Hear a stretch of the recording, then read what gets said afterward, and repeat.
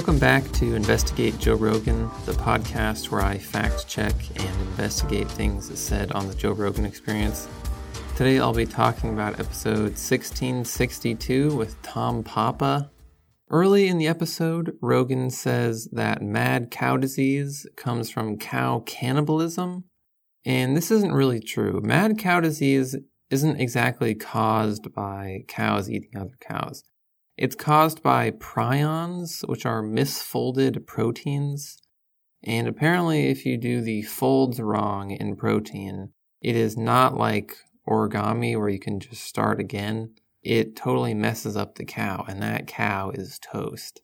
Then if you feed a cow with mad cow disease to another cow, that cow can get it too. So it doesn't start with cannibalism, but it can spread via cannibalism. I think that's what he meant. But what about human cannibalism? Obviously, that's the real question here. Now, Rogan says that eating human brains will give you variant Creutzfeldt-Jakob disease. And like the case of mad cow disease, eating human brains won't give you Creutzfeldt-Jakob disease. This is pure anti-cannibalism propaganda that Rogan is peddling for some reason.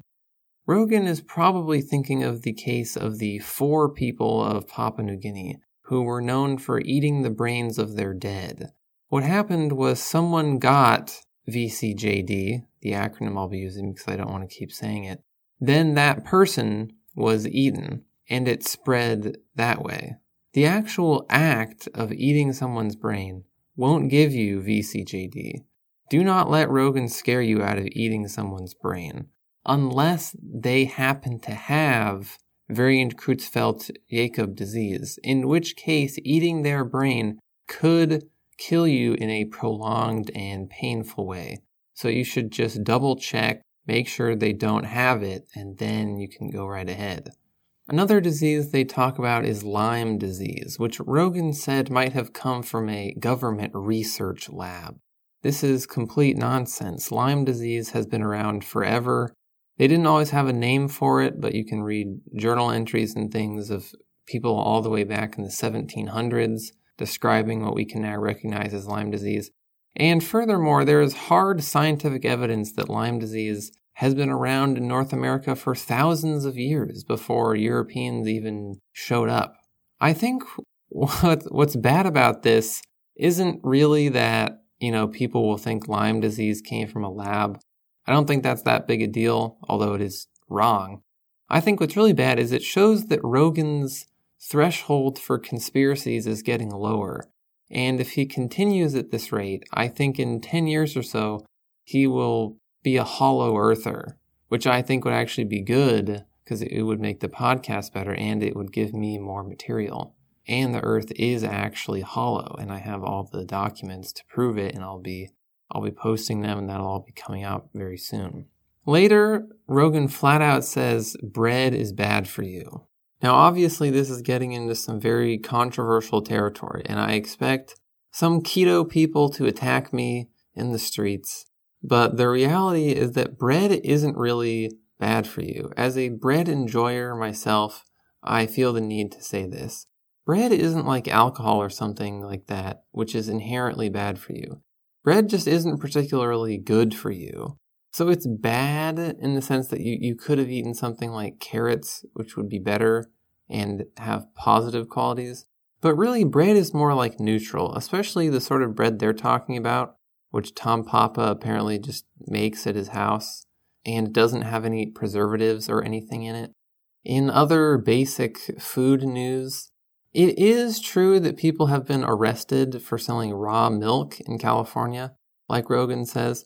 However, what Rogan doesn't say is that you can sell raw milk in California. You just need certain permits and things. It is legal to do. There's something very British about needing a milk license, but you can sell raw milk in California. So if you live in California, you don't need to move to Texas like Rogan to get a hold of that sweet raw milk for whatever weird reason you have. This might be a good time to bring up something else that's been bothering me about JRE, which is that he keeps saying California when what he really means to say is Los Angeles. Most of California is actually not at all like Los Angeles, and I think this is a distinction that's worth making. Later on, Jamie kind of comes out of nowhere and says that you couldn't make the bet at the end of Uncut Gems IRL, the final bet he makes at the end of the movie. But I looked into it, and I don't see why you couldn't. Adam Sandler does a parlay, which means all three of the things he bets on have to happen for him to win. And then he bets that the Celtics will win the tip-off, that Garnett will get a combined 26 points and rebounds, and that the Celtics will win.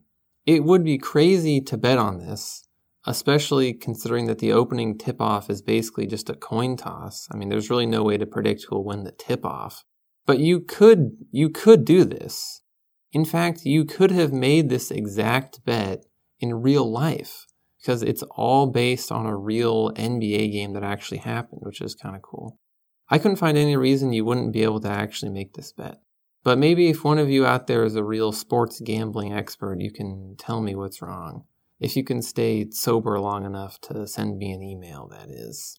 If you don't want to bet money on NBA games, you could try getting a job.